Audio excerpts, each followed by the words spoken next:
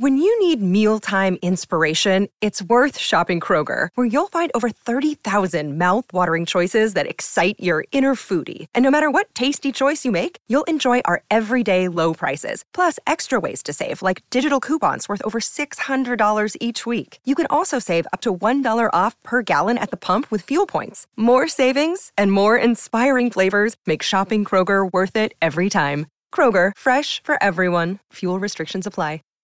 Save big on brunch for mom, all in the Kroger app. Get 16-ounce packs of flavorful Angus 90% lean ground sirloin for $4.99 each with a digital coupon. Then buy 2, get 2 free on 12 packs of delicious Coca-Cola, Pepsi, or 7-Up, all with your card. Shop these deals at your local Kroger today, or tap the screen now to download the Kroger app to save big today.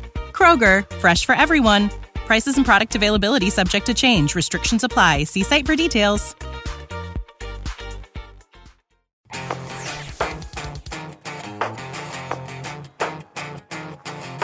Hey, Nathan, guess what I got to drive this week? I think it has something to do with the picture that's behind me, which is a beautiful blue Lamborghini. I did. I got to drive the brand new Huracan STO. And this edition of TFL Talk, I'm going to be telling you all about what it was like to drive a Lamborghini on the track. Yes, but there's more. Yeah, we're going to be talking about, last time we got together, we talked about the most annoying new car trends. Well, today we're going to be talking about the most annoying driver pet peeves. In other words, things that as a drive us or you crazy. Yep, and prepare your mother-in-laws because I have a feeling some of them are involved. Yes, mother-in-laws will be mentioned in this episode. Indeed. So guess what, dude? I got to go to L.A. And test drive the new Huracan STO, and that stands for something in Italian, Abrigado. That's the O. Super Abrigado. Yes, Abrigado means homologated. So basically, it's a race car for the road. And you know how they say it's more fun to drive a slow car fast than a fast car slow? Yeah, I hear that a lot. Yeah, it's terrifying to drive a fast car fast. Yeah. So Lamborghini was a very gracious host. Mm-hmm. They flew me out, and guess what they picked me up in? What do you think they picked me up in at the airport? Lamborghini? Yeah, which one? Oh, Urus. Very good. Yes, of course. Well, of course. I mean, that's what else are you going to put your luggage in? Dude, I felt like such a rock star. All these beautiful people in LA are being picked up in Suburbans and Tahoes. Exactly. And all of a sudden, yeah, you wearing your sunglasses? It was crazy, dude.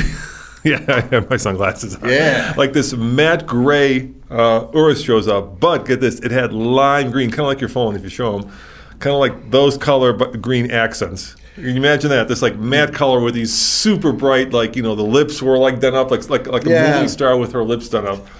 It was crazy. Every once in a while, we go above and beyond what a normal passenger car is, and we get some really nice treatment from companies, and this is one of those moments. And I am envious, but at the same time, I'm very happy that Roman got a chance to do this. It made him feel younger for once. So, yeah, I got to go to Big Willow. You've been there. Oh, yeah. Which is one of the older tracks in America, and I have to say, one of the more terrifying tracks in America. It's a high-speed track. It's a high-speed track, and it has elevation changes. People don't realize that.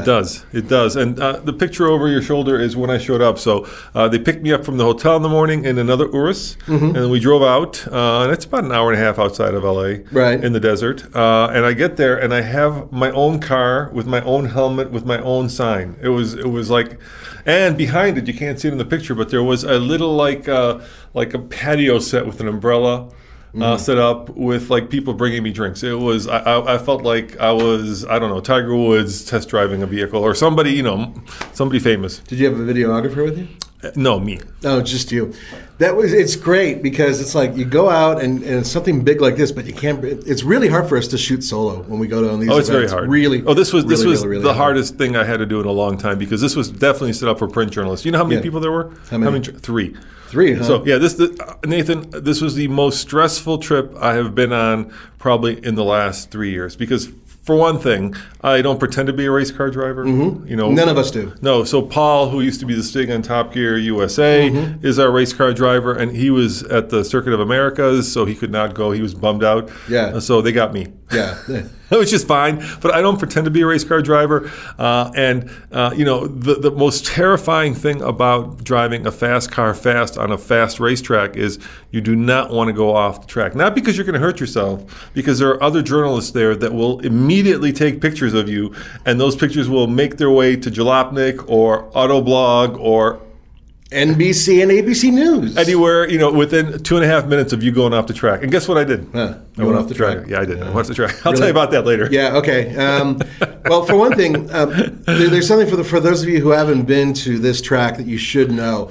It's been used with other video companies like us have used it. Oh, yeah. If you go to watch even Top Gear USA used Edmunds, it. That's the racetrack they all use. Yeah, it's a good track for filming if you have a crew. If you don't, it's really difficult to place cameras and do things because you're a one-man band. But on top of that, you also have to deal with the fact that you're in the middle of a desert. And it's a very fast track, and you don't want to be walking around that track while you're trying to do stuff. So I'll tell you about the car, but let me tell you first about the experience.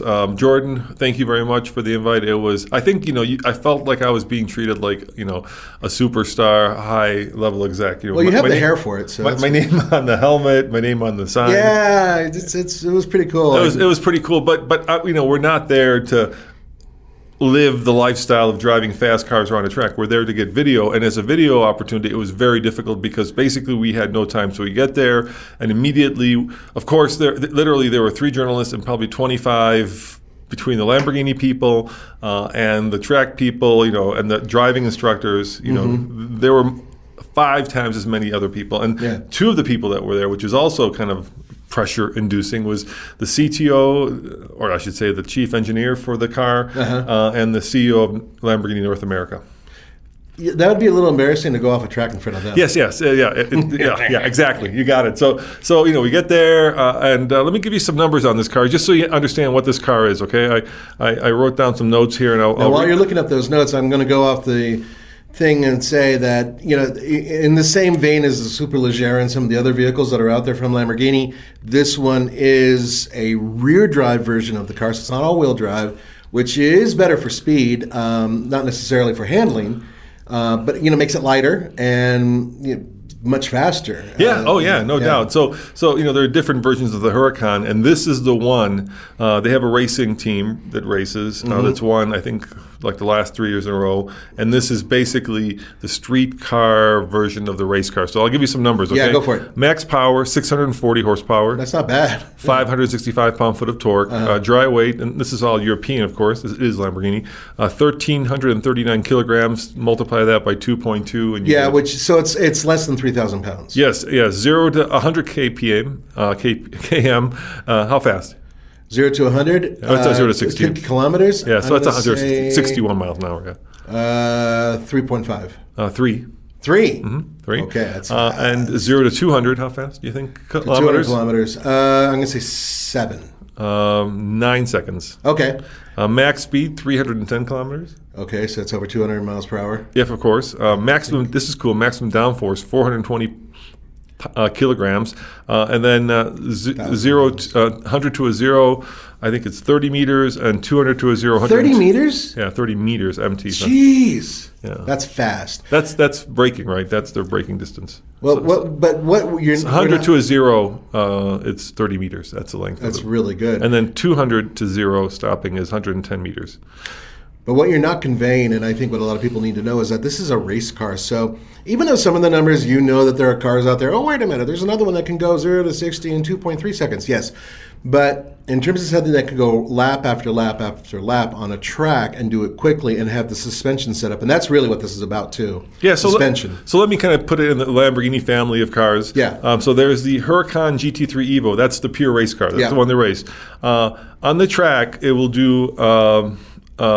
I think this is their test track because this track is shorter. It'll do 1:46:40. So that's how fast it'll go around the track. Okay, right? That doesn't help you. Nope. But the kind of the road car that can also go on the racetrack, which is the Huracan Performante. right? The performance version of the Huracan. Performante, right? That one will do it in 151. So basically, the race car is 146. The Huracan Performante is 151, and the Huracan STO is right in the middle, 148. So it's 2 seconds slower than the race car, but it's 3 seconds quicker than the Performante. So that's kind of where it fits in the scheme of the Huracan family. Now, 3 seconds may not sound like much, but if you're looking at a race, it's a look at the end of a Formula One race and count the amount of seconds between one car and another, and you'll realize it's a massive distance. Yeah. So the way that the day worked was we got to do, I believe it was 4 sessions of 4 laps apiece, and it was a lead-follow situation. So they're like, the first one will go slow to let you kind of get just the lay of the track. And I've been on the track, so I knew the track. You kind of start out, you go up, and then you come around. And then there's that very last turn, which is this very long right turn. And then what's terrifying is at the very end of it, it's got this little kink. And that's where people go off before you get to the straightaway. They try to maintain the speed. They don't see the kink coming, and then, boom, they're off the track. So that's and you're doing like probably a 80 to 100 miles an hour around that last turn. Right. And then you're doing like 150 down the straightaway at the end of the straight. Yeah, you fly. And it's also going downhill. Yeah. That's another thing. So we get in the car, like, okay, the first 4 laps will be easy, but you know race car drivers, Nathan. Yeah, they're all over the place. They probably ride on your butt too, right? No, he's in front of me. So but there's nobody behind you? Right, you're supposed to keep up, so it's a lead follow. So I didn't know if it was 3 or 4 cars. No, just me. It was all very personalized. Okay, so lead follow. You and one guy. So Brandon, who's great, thank you, dude, you rocked. But being a race car driver, there was no like, we'll get the lay of the land. There was like full on, like, first lap, we are hitting it hard, and now I am terrified, dude. There is nothing more terrifying than taking basically a race car, because it has the race car seats. The entire body is made of carbon fiber. It opens up like a race car. You have to have a special key to open up the bonnet, right? It's on Bridgestone race car tires, right? So they're street legal, but they're pretty much race car tires. And then there's 3 modes. So the first mode is just like street mode. Then there's one called Trofeo mode, and then there's one called Paglia. It's rain mode. So basically, in the regular mode, it shifts for you, which is good, because when you're learning a track and you're going around at 150 miles an hour, you don't necessarily need to worry about like hitting the paddle shifters, being in the right gear. But man, Brandon just took off right away, and I'm you got to try to keep up with the guy, right? Yeah. And then there are 2 other journalists on the track at the same time doing the same thing, and so you don't want to be like the guy who's like going slow, and then other journalists get behind you. That's what I was right, exactly, about. Yeah, and that bugs the hell out of me. Yeah. So we are flying around this track, and what makes it like there's like the shallow end, there's a deep end, and when you throw somebody into a race car for the road who doesn't race, you are beyond the deep end, right? 2-wheel drive.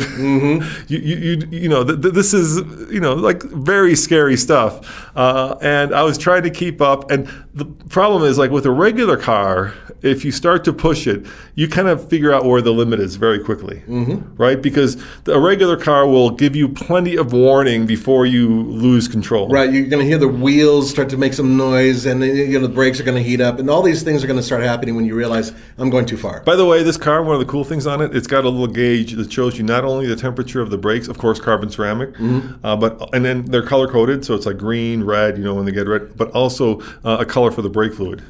Really? Yeah. So that's cool. So when you're like heating, when you're just overdoing it, boiling it. Yeah. So now we're rear wheel drive, which is also and when you're in a high performance car like that, the way that those cars work is that there's a limit, but the way it lets you know that you've exceeded the limit is by going off the track. There's no warning. It's like great, no, right? You're done. Yeah, you're spinning. I mean, right? It doesn't. There's just very little communication before you're like past the limit. Now this is for basically a novice. For me, right? If you're a pro, you can probably read the signs. I've known Roman for 11 years now, and I've seen you on the track. You are pretty quick in general, but I would say that you're at an amateur SEC level type Agreed. thing. I'm not a race car driver. And none of us are. No. Before we go into when you spun off, I need to ask you a question. Quickly, I get over my head very quickly. Yeah, need to ask you a question. Yeah. How much is this car worth? About $300K. $300,000. Yeah, Okay, now tell me if you can get one, which you can. Yeah, is a year wait. Okay, well that's even better. So we're not going to get one here. No.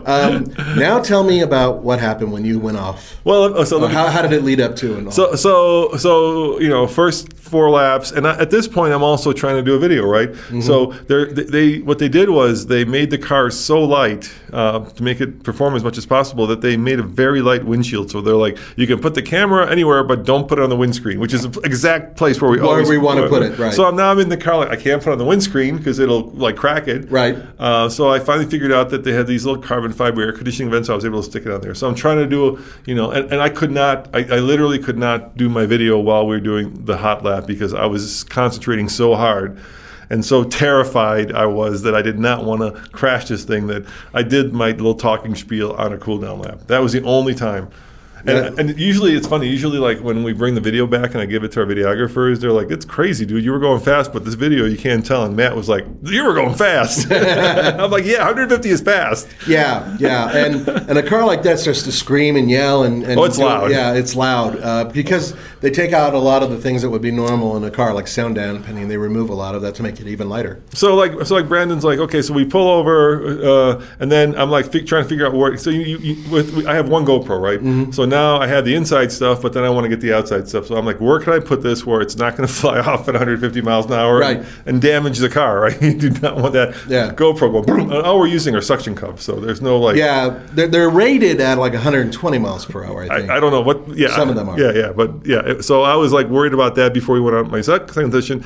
And like my lead driver, who's great, comes up to me and he goes, "You got to put it in Trofeo mode." And I'm like, okay. And he goes, yeah, the car will... So the car is really cool. It does a whole bunch of things.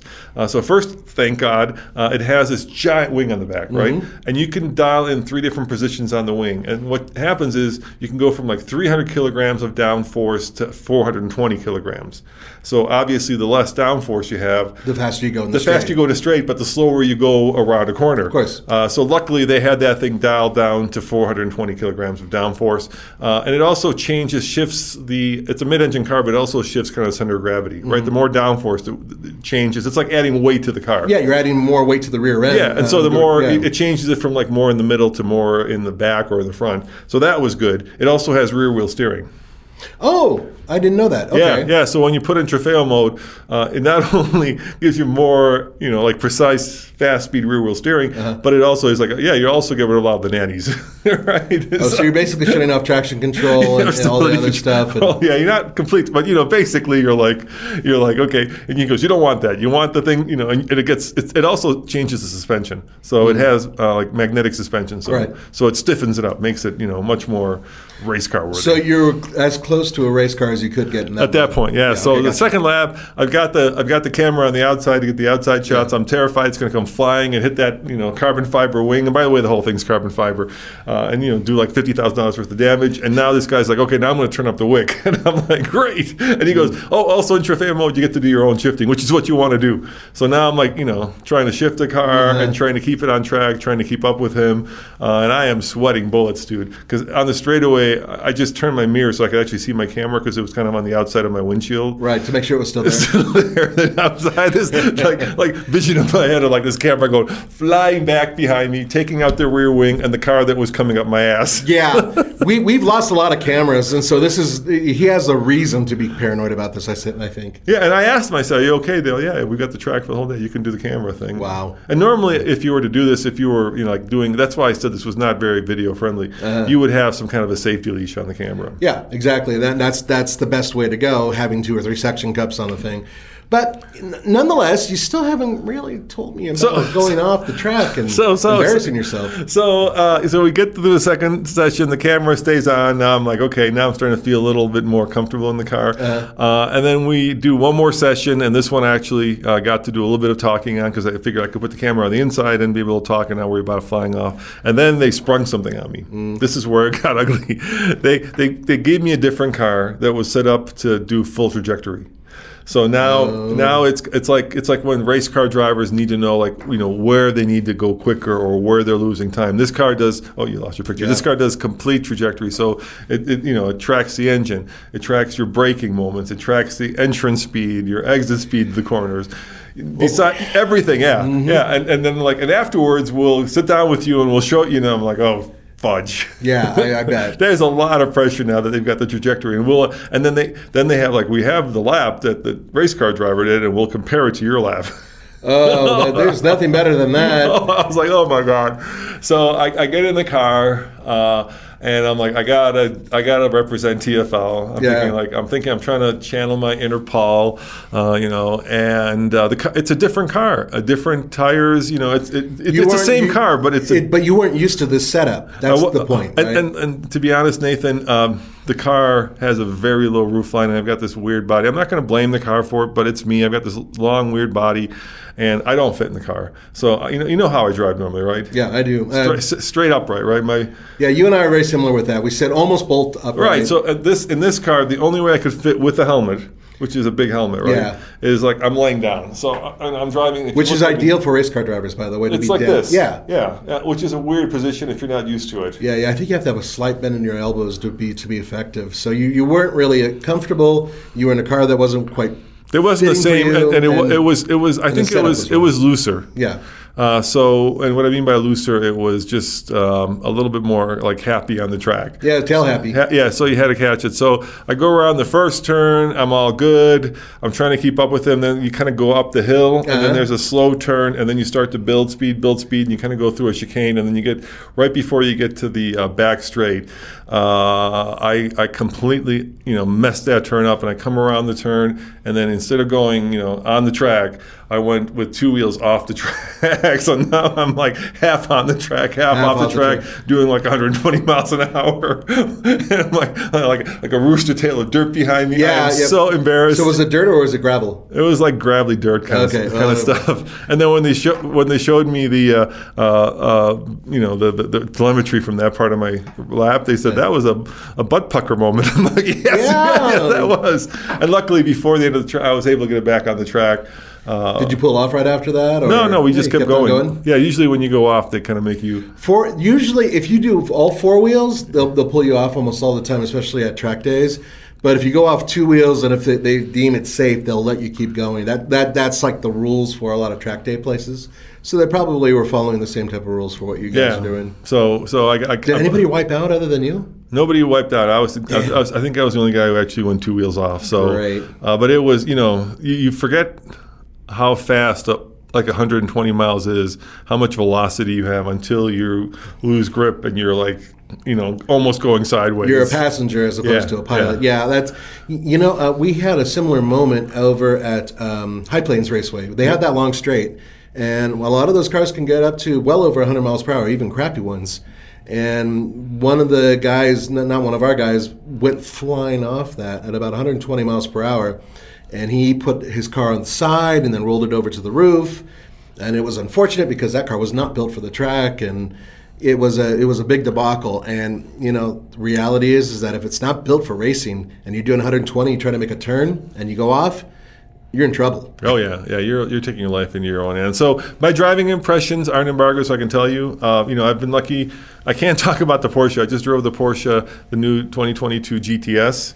Not on the track, but that on the road. That is a very pretty car. It is a pretty car. It also competes with this in some ways. Yeah. Maybe a GT3 would be Porsche GT3 would be a more proper. I think competitor. track-wise it would compete directly with it. But I can't talk about that one. But we did have a McLaren 720S here, and my thing with the 720S was on the road. It feels like a high-strung racehorse, right? It doesn't come into its own until you're actually on the track and you're pushing it. That's when you can really see, and so it feels kind of twitchy and nervous on the road. It's the McLaren. Yeah, the McLaren.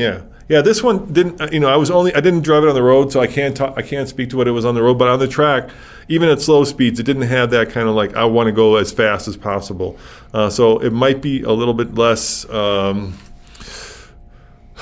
brutal. But the interesting thing about it is so loud, Nathan. It literally sounds like you're standing next to an old Civil War machine gun when it's like right. It was so loud. I tried to do a TikTok with it. It was so loud that it blew the thing on my phone where it automatically turns it down, and then because it was that loud. And the crazy part about it is, and this is what I love about Lamborghini, right? On a lot of tracks now there are limits to how loud a car can be, and this car definitely exceeds those limits. Yeah, so you got to like a race car for the road that really on the track in some places, especially like Laguna Seca, you may not be able to even take on the track. And if you take this thing on the road, your neighbors will definitely know you've bought a Huracan STO. There will be there's no like quiet mode. I mean, this thing is, you started up and it's like, it's like a cacophony, a chorus of Harleys. I want to give some people some subtext. Going back a long ways with Roman and Lamborghini, you are looking or listening to, not me, the other guy, who got to ride in a car with Balboni. Now, Valentino Balboni. Now, I met him too, but not as cool as he did, because Roman got to drive the Lamborghini with That was Balboni. The old Gallardo. That was before the Huracan. That was the Gallardo. Yeah. But that's how far back I would say TFL goes with at the factory. I got to drive it at the factory, yeah. And on backcountry roads and all that. So if you take that into account, we do have some history with Lamborghini. As a matter of fact, other than one opportunity in the past 11 years, as far as I know, no Ferrari. No. So even though we had a relationship with FCA and all that, they never brought us into a Ferrari. Alfa Romeo and stuff like that's pretty cool. But so that's an interesting thing. I'll tell that story. So I was in Europe as part of a Volkswagen trip, and Volkswagen, of course, owns Lamborghini. Indeed. And so they said, we've got a very special treat for you. And we were in Italy, and they put us into some cars, and we showed up at the Lamborghini factory, and there were like 6 Lamborghinis for us because there were 6 of them. They said, pick whichever one you want. Yes. And Lamborghini doesn't have a test track like Ferrari. So at that time, and still today, they do it around the factory, right? And they put an RS6 in front of us. Audi, also owned by Volkswagen, RS6 behind us, and we were doing I would say 150K around these roads that are like 75, 80K, right? Yeah, they're regular roads. They're 2-lane, regular little country Italian roads. So then they gave us a factory tour, and I'm doing the factory tour, and I noticed this guy standing in the corner. I recognized him, your man, Valentino Balboni. They made a Gallardo with his. Well, we didn't mention the Balboni. He is their main and I think recently retired test driver. Yeah, he was. He's test driven every Lamborghini leading up to today. He knew Lamborghini himself, I think. Yeah. He knew the old man.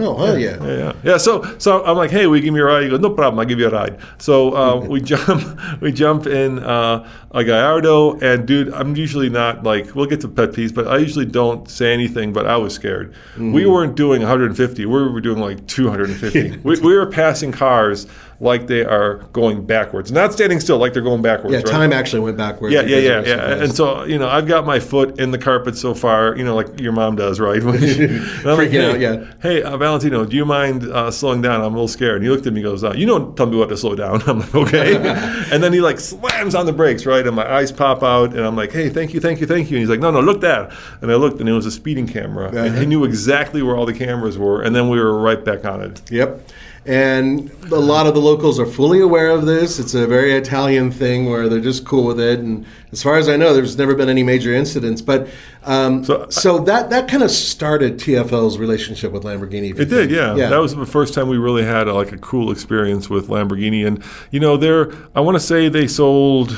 If I remember, I have it in my notes here. I don't want to speak out of turn, but it's the number of cars they sold is in the thousands, not in the tens of thousands. Yeah, of course. And most of those are actually the Urus, right? The Urus, which for those of you who don't know, is their crossover SUV.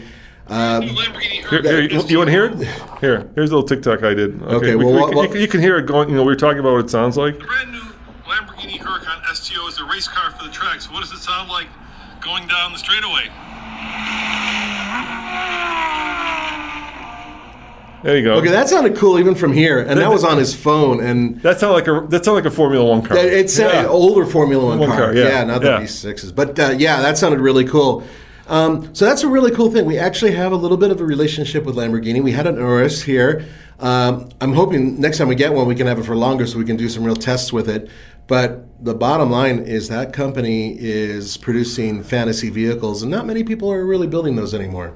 Yeah, they're still, Just a handful. So I think, I don't want to speak out of turn with Ferrari, but Ferrari has now become a little bit more mainstream, dare I say it. They're coming out with like all these different vehicles. Like they came out with an all-wheel drive 4-seater, right? That's Yeah. And so does Lamborghini. right, but Ferrari tried to hedge their bets and make it into a sports car, whereas Lamborghini went and did it. Full crossover Right, SUV. right. And Ferrari I hear they are coming out with an SUV very soon. They are, yeah. That's also the. And there's they're going towards electric, and they've already built a hybrid and all that. And unfortunately Ferrari has no more manuals. Neither does Lamborghini. Lamborghini doesn't. Out of all the major sports car makers out there, Porsche's the last one to still build a manual transmission, I believe. And here's the crazy thing, manual 911, and you pick any one you want compared to the PDK, is almost a second slower to 60. Yeah, I know. And I talked to Paul about that, and Paul, who is former Stig, so let's just say he has a lot of experience.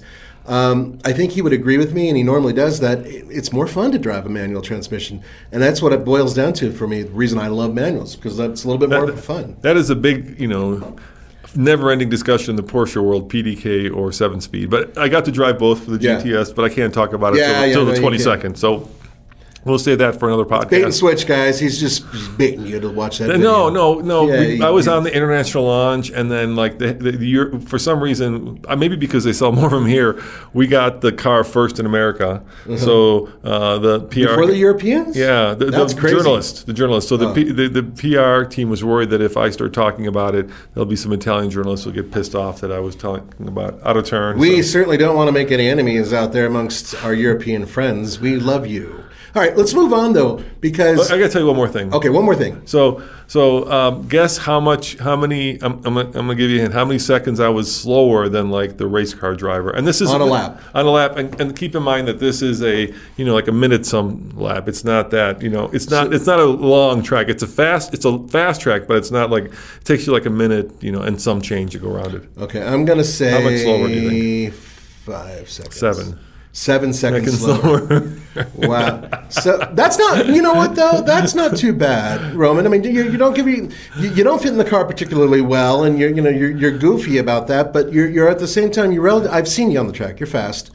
I mean, not as fast as me, but I mean you're. Nah, just kidding. Thank you. But being able to get around a track and not kill yourself driving a vehicle that has that much power is difficult in itself. And I guarantee you guys, a lot of you out there who are watching the Fast and the Furious, which is basically comic book or anything like that, if you actually go to a drive day and get into a car, even your own car, and you take it around a track, you will understand what it is to sweat, especially if it's your own money that's on the line. Or your own life. Or your own life. So it's interesting to see how that went. The best thing about that car is it does have rev matching, so when you're downshifting. So blips. Yeah, blips the throttle, so you feel like even if you get the wrong gear, it's like, right? I love that. Yeah, Nissan had that, and I believe the new Z is going to have that as well. And by the way, it is a V10, Nathan, so it's Lamborghini's V10. V10. That's under the hood. So not a V12, huh? No, V10 in the Huracan, yeah. 5.2 liter, I want to say. Yeah.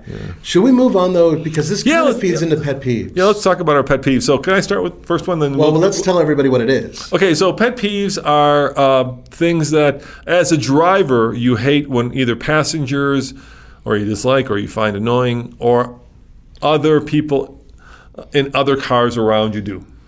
Right. And guys, we know that you will have a million things to add to this, so please, in the comments below, add your pet peeves. I'm dying to see them. All right, so let me start with mine. And it happened to me the other day. I had the new Genesis, and someone that will remain nameless went to get their stuff out of the back, and then instead of pushing the button to close the tailgate, they use their muscle. And you know what happens then, right? When it's powered, it's like it fights you. It's like, yeah, you can actually hear the little electric motor fighting you, going, as you pull down on it. And that's any vehicle, almost every vehicle out there that has a hatch of some sort, even some trunked vehicles, have an electric option to close. And that, I know some of them are slow and you get annoyed. I do too.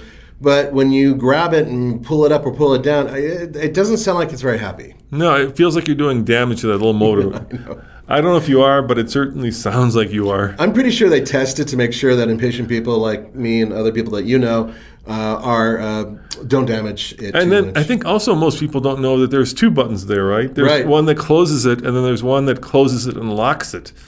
Mm-hmm. Right? So I think most people get confused by that. They're like, why are there two buttons? And Well, and not all cars have this. It's just a particular, yeah. So that's another thing. Can I tell you mine? yeah, please. All right. And this has to do with Colorado, actually, to a certain degree. Tailgaters, Oh. but tailgaters that when you pull out of their lane, let's say you're in the fast lane. I always believe that you use the left lane for passing. It's a whole different thing. But when you move out of their way, they don't move. Oh. They've been on your butt. You think they want to go. You pull over to let them go, and they sit there. And it makes no sense to me, and it just makes me boil.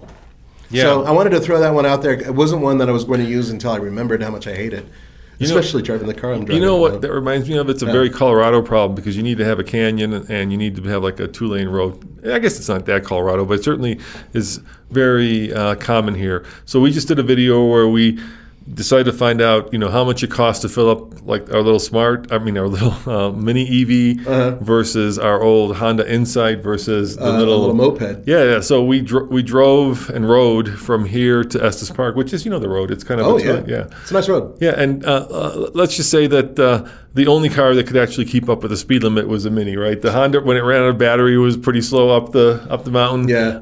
And the little Trail 125, which Case was riding, right? That was.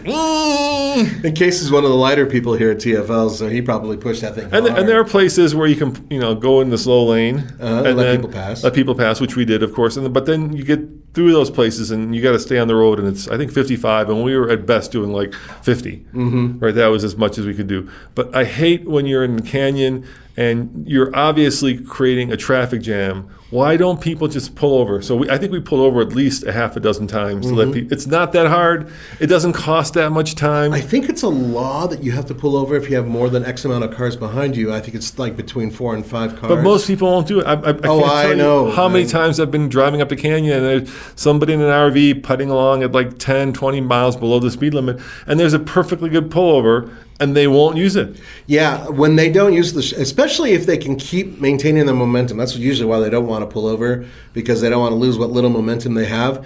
But there are spots where you can pull over and keep chugging and let a lot of people pass you before you come back in. And it's unfortunate that a lot of people don't bother paying attention to it. So let's go on. Same thing happens going up on the road where it goes to 2 lanes up to Loveland Pass. So not from the I-70 side, but from the Keystone side. I think there are 3 areas where it goes to 2 lanes, and I can't tell you how many times like somebody will stay in the fast lane and not. That's just. I mean, that's what it's meant for. Those are like, if you're going slow, you pull over and then people can safely pass you. I'm not talking about like being crazy fast. I'm just, if you're going 20 miles below the speed limit, just pull over. Yeah, pull off to the right.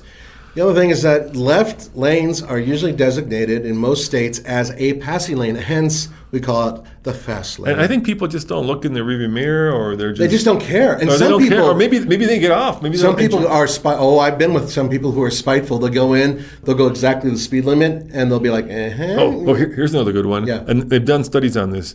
Like, did you know that if you're like at Target or someplace, right, and you're pulling in and you're looking for a parking space, and somebody's pulling out and you want their space, if there's you waiting for that person will go slower. They've studied this. The person pulling out of the space will actually take more time if there's somebody waiting for the space than if there's nobody waiting for it. That's because human beings generally are crappy people. And I see that in my mind and remember the times. Usually I don't, unless someone's being a jerk, I won't go slow. I'll try to go fast. I'll try to buckle up quickly and get out of their way quickly. That's my mentality. However, every once in a while when I see somebody banging on their steering wheel or being a real jerk or whatever, I will take my time. Now, this goes to something else.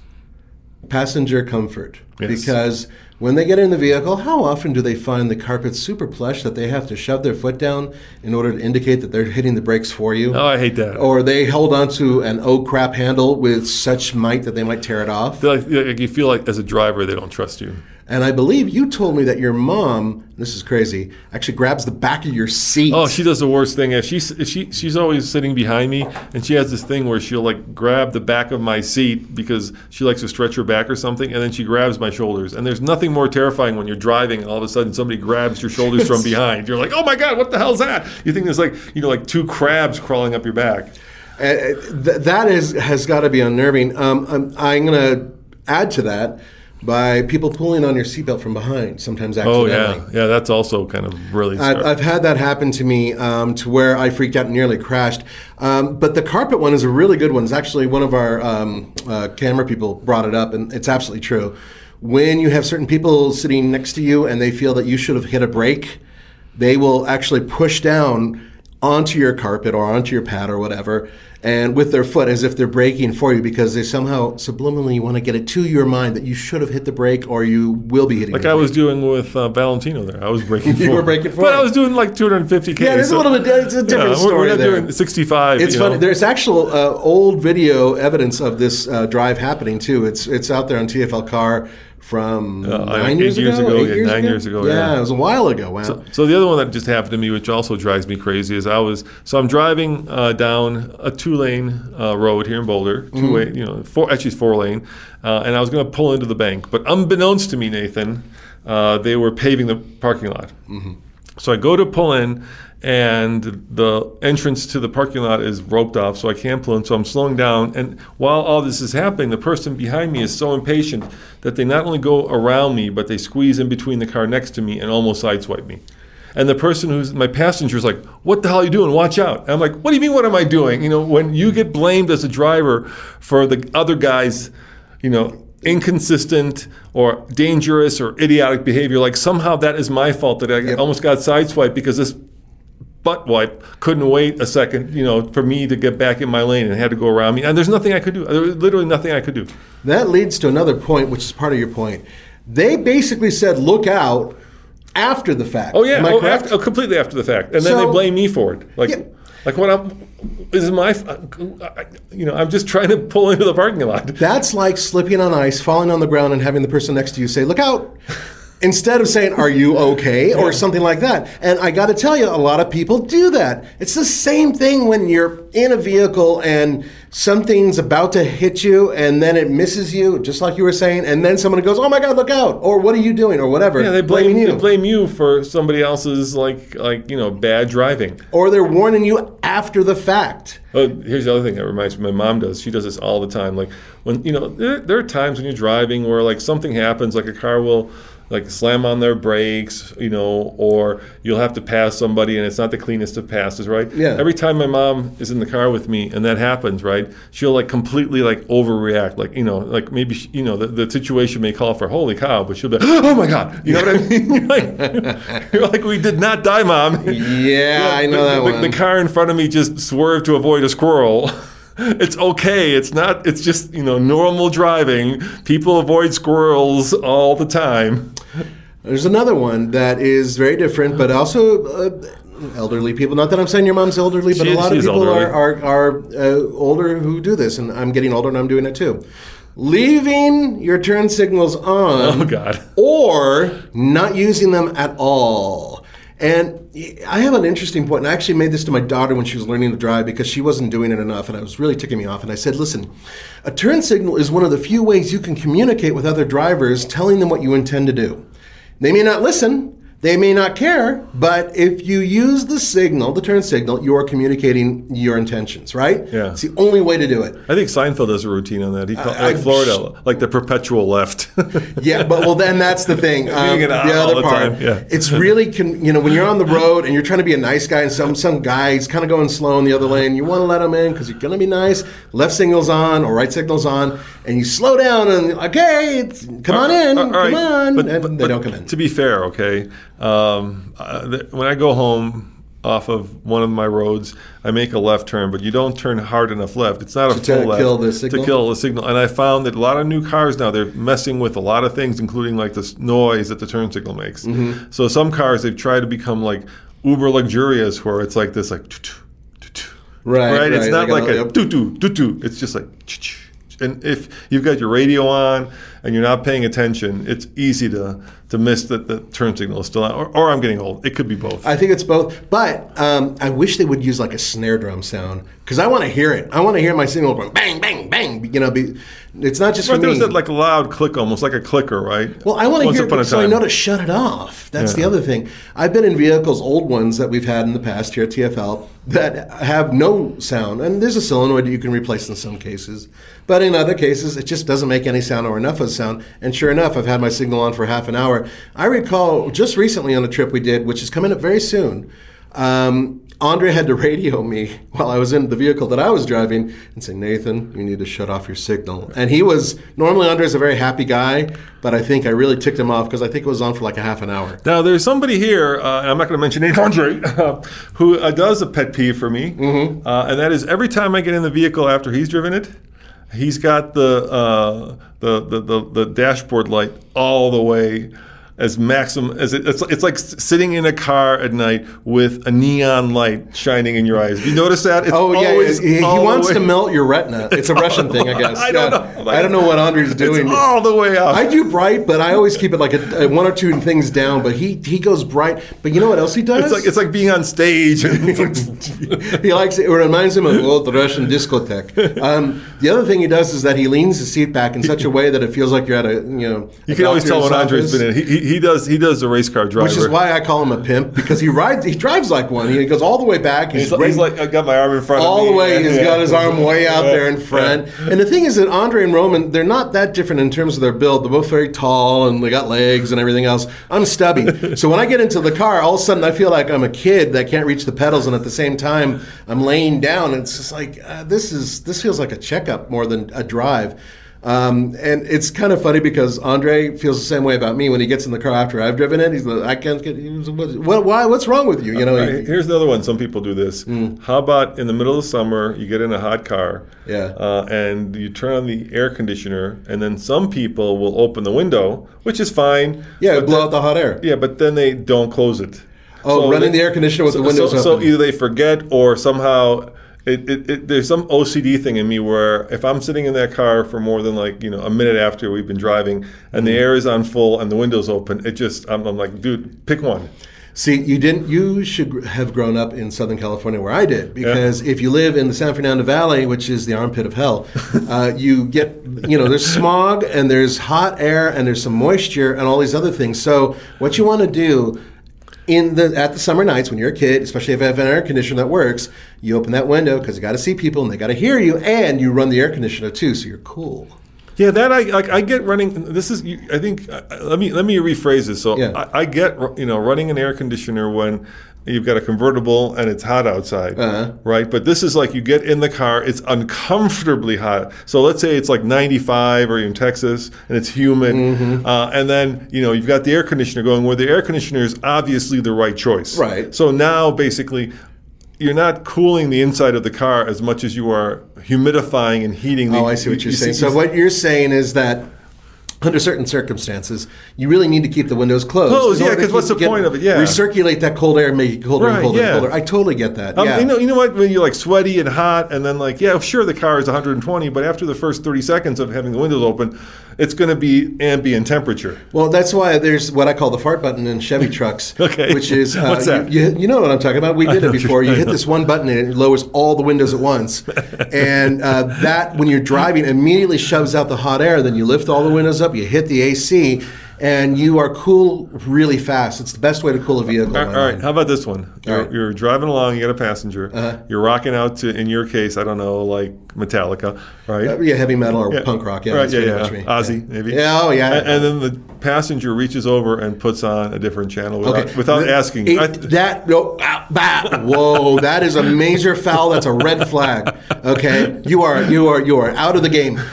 You, as the driver, have the say-so in terms of the music. Yeah. Even on a road trip, because it keeps you awake and it keeps you engaged. So there are these unwritten rules, right? Yes. And that's one of them. As a driver, you control the radio. You are the master of the radio. Because you are doing the hard work. The other person is just relaxing. Yeah. So you should have the comfort of picking the station that makes you... They don't even have to navigate anymore. Right, that makes you, comfortable, Right. because you're doing the hard. It's, you know what it's like. It's like there's this unwritten rule on airplanes, right? So if you're on an airplane and there's 3 seats, okay, so 3 seats, right? Yeah. So window, middle, aisle. So the window seat gets to control the shade. Yes. That's their job. That's their perk. The aisle seat gets to control when they go to the bathroom, right? Right. And because they get that privilege, and the window seat gets the window shade privilege, the middle seat gets the armrest. That's the unwritten rule. So shade, armrest, bathroom. Okay, I'm not as on board with this one because there's been times where I'm a big guy and I do take up an armrest or two. I'm saying that's the rule, though. Okay, fair enough. I get it. I don't. That's the rule. But with a car, it's a different story because this is more than a rule. This is like an edict. This is a religious requirement. This is everything. There's litigation that happens if you do not obey this. And it's happened to me. It's happened to me with my kids. It's happened to me with my wife. It's happened to me with my siblings. And every time, I'll grab their hand or something. I'll snarl at them. It doesn't seem to work. They don't seem to get it, especially on road trips. That's the worst part. If I'm rocking out, I have all the right to not only rock out, but at the volume I decree. If I say I need to hear because I'm getting old and I need louder, fine.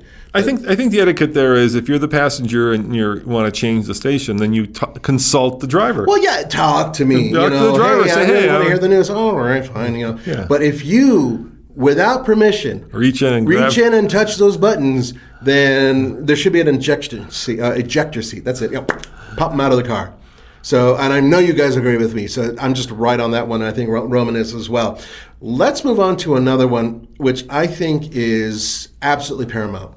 And Roman, I know you believe in this. Eating in a car should only be done in an emergency. During unless you're on a road trip. A road trip. I'm talking about in general. Yeah. Road trips are completely different. But I think that eating. I'm sorry, I didn't put the right. Eating in somebody else's. Oh, for sure, you shouldn't eat in other people's cars. Yeah. If you just pull out chips on a sandwich without talking to the person who owns the car, I think that's a major foul. And it's happened to me before. And yes, there's been crumbs in the seat, and I can't stand that. Yeah, the other one that people fight about, and this is, I don't think there's any etiquette on this one yet, is who gets the phone charger if there's only one. That's the new question. And there are a lot of cars out there now that do have more than one. Yeah, but usually even if it has 2, let's face it, you don't have the cable for 2. And if it has a battery charger, chances are, the wireless battery charger, then it only has 1. Right. It only comes with 1. So, yeah, I would imagine normally it would be the driver. But default, or maybe it's whoever is like Google Mapping or Waze. That could be it. Maybe that's that's going to be the new thing for kids. Dad, there's not enough cords back here for me to plug in my phone and my whatever. All right. Speaking of Google Maps and Waze, I have a pet peeve. All right. People who think that they know a faster route than Waze or Google, and I'm not talking about. So I had this issue with Tommy. We're taking my parents, his grandparents, out to dinner at this restaurant by Andre's house. Right, Famous Dave's Good Barbecue. Yeah. And there's 2 ways you can go. You can take like 36 from Boulder and then hang a left on 25. And right. Up Those the are highways. Yeah. Right, but it's a long way. Or you can kind of cut the corner and take Federal, which is a busy road with a lot of stoplights. Right. So Tommy's like, Google says you should take Federal, and I'm like, I know that it's longer. It takes like 10 minutes, but the sense of me not having to stop at stoplights is more important to me than the time I save. You see what I'm saying? So I'm not talking about that. So for me, like, I'd rather keep driving versus taking a quicker route that puts me in traffic. Stop and go traffic. Yeah. But even if the stop and go traffic is fast. So I'm not talking about that. I think that makes sense. Yeah. But I'm talking about like people who are like, no, Google's wrong. I know a faster way. And I've met people like that. I'm like, Google has real-time traffic information. Yeah. How do you know what the traffic is going to happen a mile from here? I was with an automotive journalist. He will remain nameless, and he fancied himself not only a race car driver, which he wasn't. Oh, I hate that. But he also fancied himself faster than Google. And we were on this trip together. This is This is actually before TFL. And he tried to outsmart. Now, it was the older version. It was the first generation of the Google Maps in Audi, and he thought he would get there faster. And he knew this route. Wrong. We sat in traffic for an hour as opposed to getting there in 15 minutes. And I loved it. And I actually never rode with the guy again. Yeah? Yeah. Here's the other question. Yeah. Let's say, and this always happens to me, right? You've got the automotive navigation, and you've got the phone navigation. Oh, yeah. Which one do you trust? Well, it depends on the automotive navigation. Once again, Google works with certain cars. I'm not talking about Apple CarPlay where you're using Google. Yeah. We're using your phone Apple, thing. Apple Maps on. I'm Right. talking about. You're talking about the car's built-in Exactly. navigation system. Because they will often disagree. Yes, and I've had that happen before. Mm-hmm. Actually, more than once, where the phone and the onboard navigation are telling me two different routes to take to get to the same and you location. don't know. You're like, So I go with the time.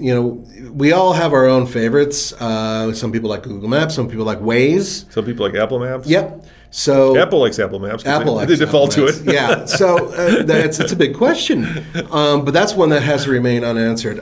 Personally speaking, I've got 3 different apps on my phone. Yeah. So whichever one is not lost at the time, and whichever one queues up quickest is the one I use. I'm just impatient. I want my information right away.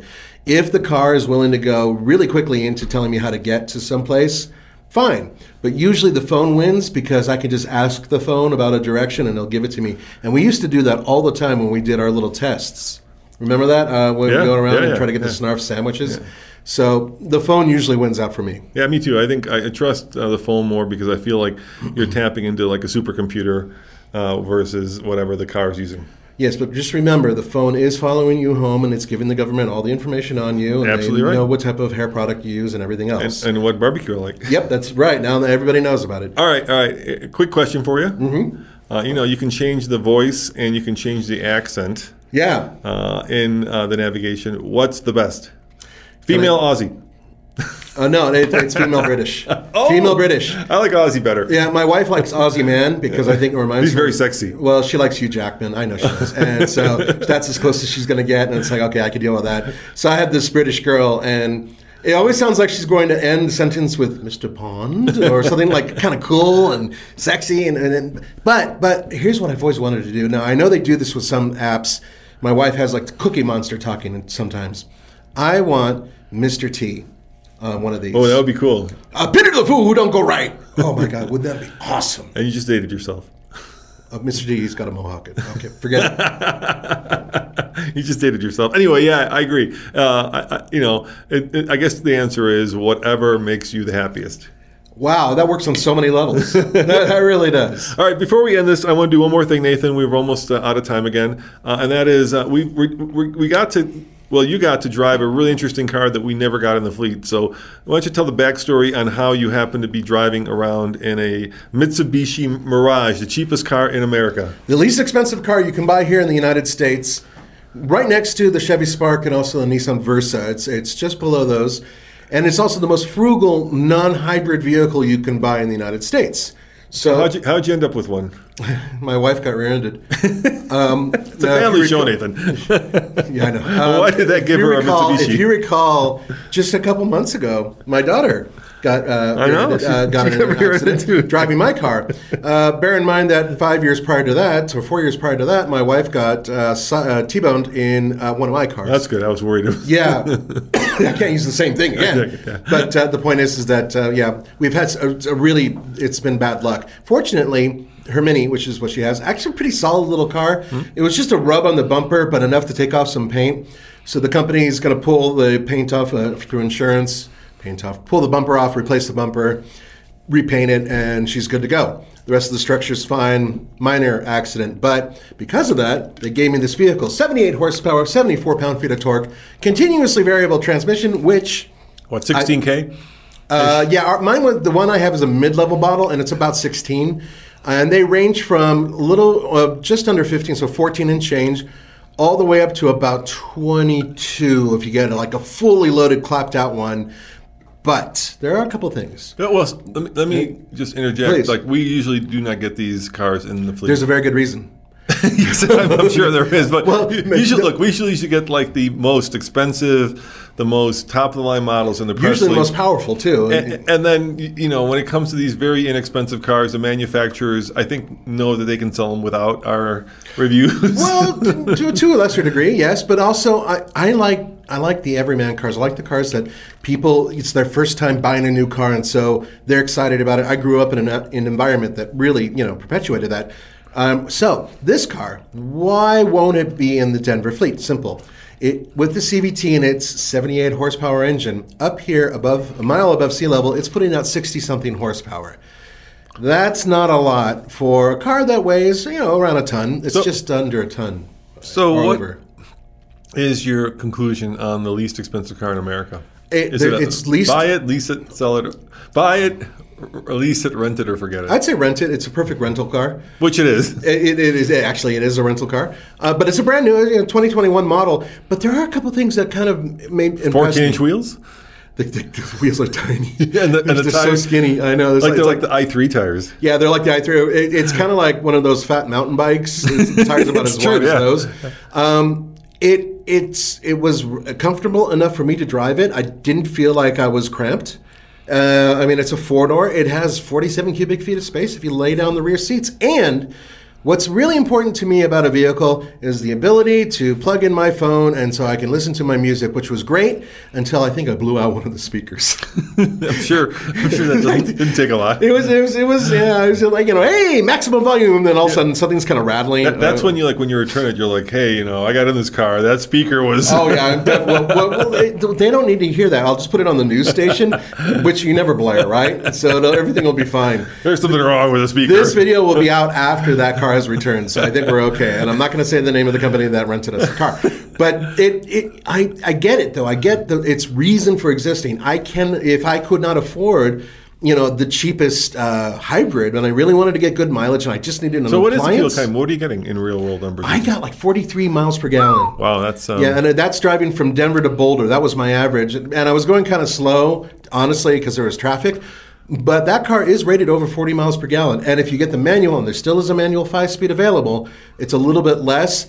But I would imagine that car probably handles a little bit better and goes 0 to 60 a little faster than this one does up here.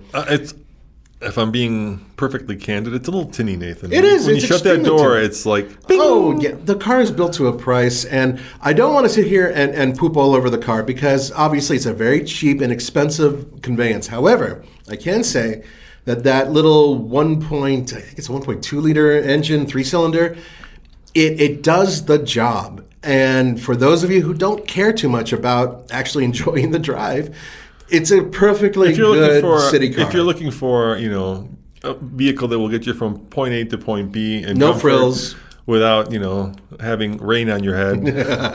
Yeah, it's better than a scooter. You know what I will say though? I've driven now all 3 of those cheapest cars, least expensive cars. The Chevy Spark is the best amongst them in terms of the feel and handling. And the Nissan Versa is probably the best for room and convenience. The Versa was pretty bad. The new Versa? Not the old one. Oh, the old one sucked. The one that was $13,000. Yeah. This newer one is not the Note, the regular Versa. Yeah. This new one is much better. The new Nissan Versa, the one that's Tommy it's much better, yeah. Much better car. So, and yes, CVTs all around and all that other stuff. But bottom line to me is that this car is perfectly good for like a college student who doesn't care about what the car looks like, just needs to get from point A to point B to get to school. It's silver, and I will happily admit that it's very silver. It's extremely silver, and it has hubcaps, real hubcaps, not fake ones, real hubcaps, and it is roomy. For a little tiny car, it's got enough about the space. same wheelbase as a Mini.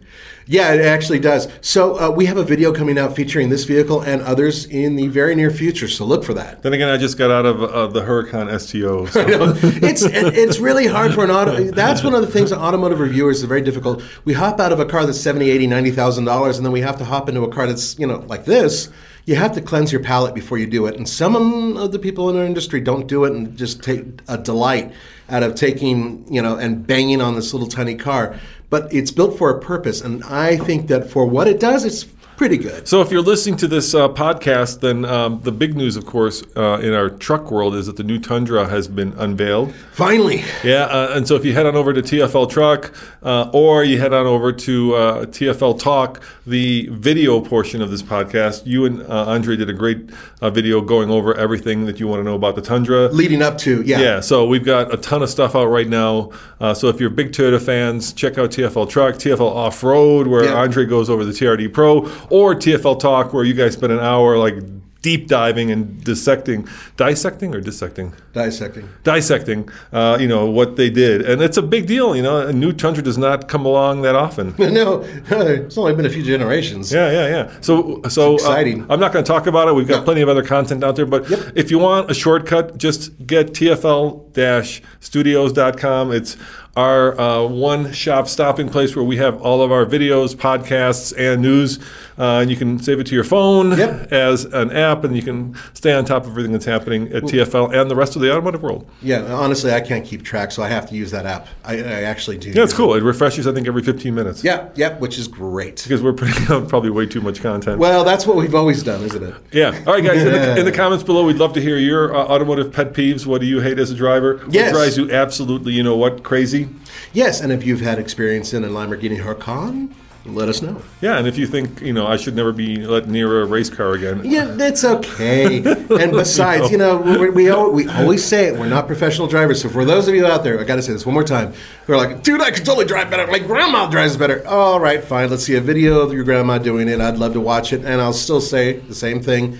We're regular guys. We're not professional race car drivers, which is why we have Paul. Yep, exactly. See you guys next time. Ciao. Bye. A new year, time for new growth. Grow your education and skills with Herzing University. Our online behavioral health programs fit your schedule and time. From an 8-month diploma program in health and human services to a 36-month bachelor's in psychology. Grow your behavioral health career with us wherever you are in your education. Your future starts now at Herzing University. Visit us online at herzing.edu or text HEALTH to 85109. Online at herzing.edu or text HEALTH to 85109. When you need mealtime inspiration, it's worth shopping Kroger, where you'll find over 30,000 mouth-watering choices that excite your inner foodie. And no matter what tasty choice you make, you'll enjoy our everyday low prices, plus extra ways to save, like digital coupons worth over $600 each week. You can also save up to $1 off per gallon at the pump with fuel points. More savings and more inspiring flavors make shopping Kroger worth it every time. Kroger, fresh for everyone. Fuel restrictions apply.